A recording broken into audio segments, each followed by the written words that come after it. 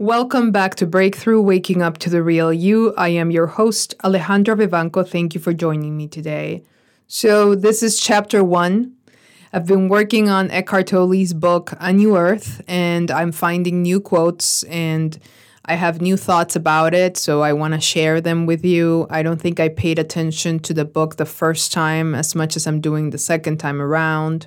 I highly recommend it because it seems to be the best book thus far that I've found that can help us understand what the ego is and how to become aware of it.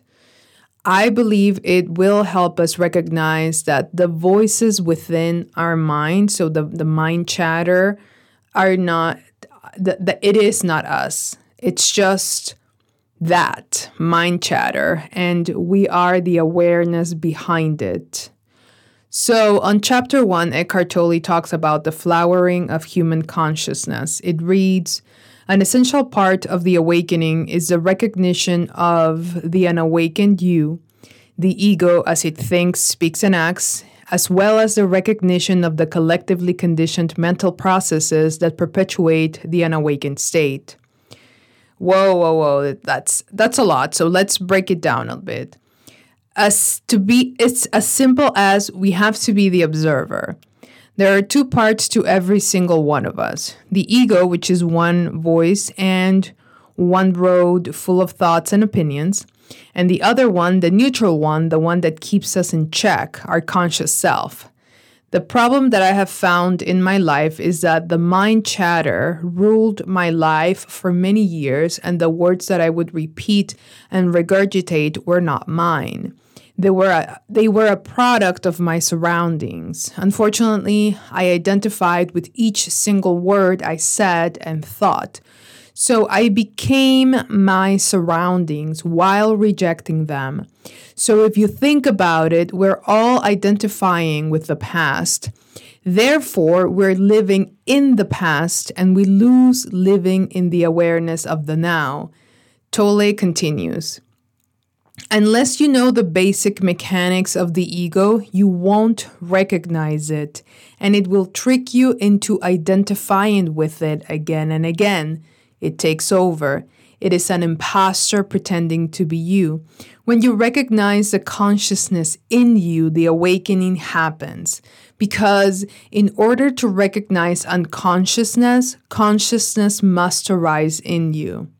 Going back to the ego and mind chatter, remember that at your most vulnerable, when you are young, you are building the foundation of the self. So your environment feeds and nurtures that foundation. And like a flower, we absorb the water that's in that soil, which was created in a toxic environment. If you look back and think about your childhood or even your teenage years, you will find that a lot of people surrounding you were projecting their own issues onto you. That is why in the past I have said, it's not about you, it's about them. But as you know by now, sometimes we accept other people's opinions as our truths.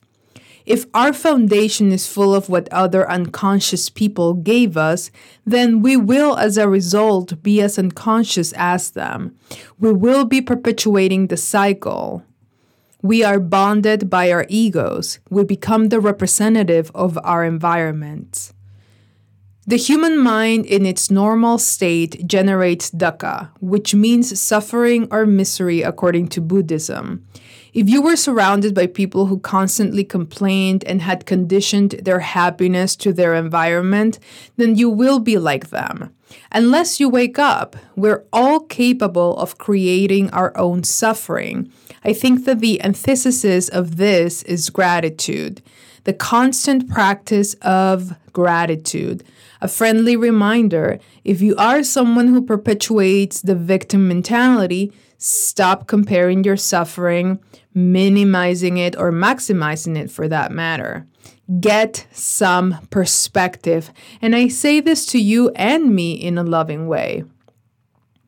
Eckhart says, "The normal collective state of humanity is one of the original sin, which means to miss the mark. To sin means to miss the point of human existence. It means to live and skillfully, blindly, and thus to suffer and cause suffering.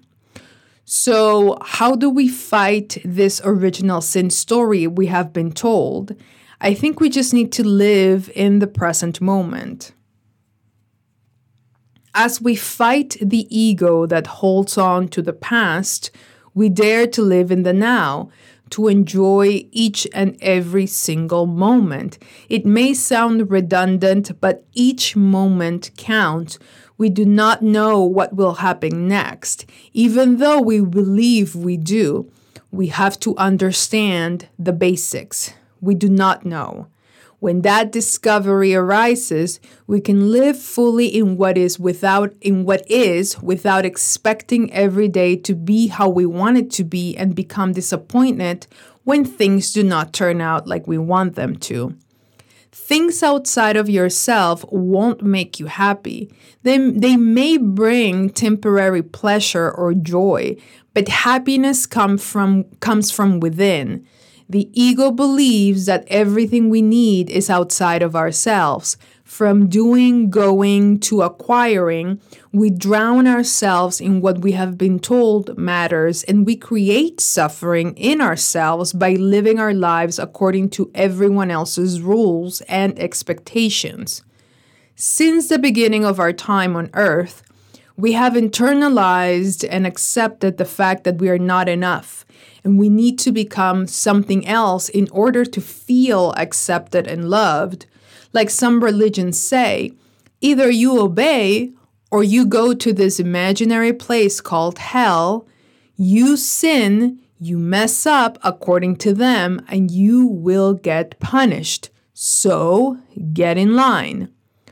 So we're all missing the point of being here on earth.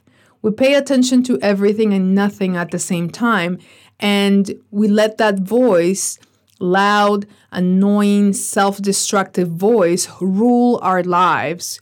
We are seeking something that doesn't exist or matter. As Eckhart Tolle states, it's important to realize, however, that fear, greed, and the desire for power are not the dysfunction that we're speaking of, but are themselves created by the dysfunction, which is a deep-seated collective delusion that lies within the mind of each human being. Remember, whatever you identify with will ultimately rule you. For example, on page 12, he writes, "Trying to become a good or better human being sounds like a commendable and high-minded thing to do. Yet it's an endeavor you cannot ultimately succeed in unless there is a shift in consciousness. This is because it's still a part of the same dysfunction, a more subtle and rarefied form of self-enhancement." And as we have all seen in the news or on TV, celebrities who during the Trump era shifted their focus from doing whatever made them money to preaching and letting everyone know that they were adjacent to an awakened being where they were going to take the bull by its horns and defeat evil. Of course, assuming they were the good guys. But in that quest of being righteous, they went and did the same thing they despised. They became what they were fighting against. They became what they despised, all in the name of fighting evil men. Unless you're actively working on yourself and your wounds and recognize your dysfunction, you won't be able to fight against anything without utilizing weapons that were used against you at some point, or weapons that, if others used, you would condemn them because of the greater good, it's okay for some to use them like you. For some, it is by any means necessary. To end this first episode, let me read you this final quote. "The greatest achievement of humanity is not its works of art, science, or technology, but the recognition of its own dysfunction, its own madness.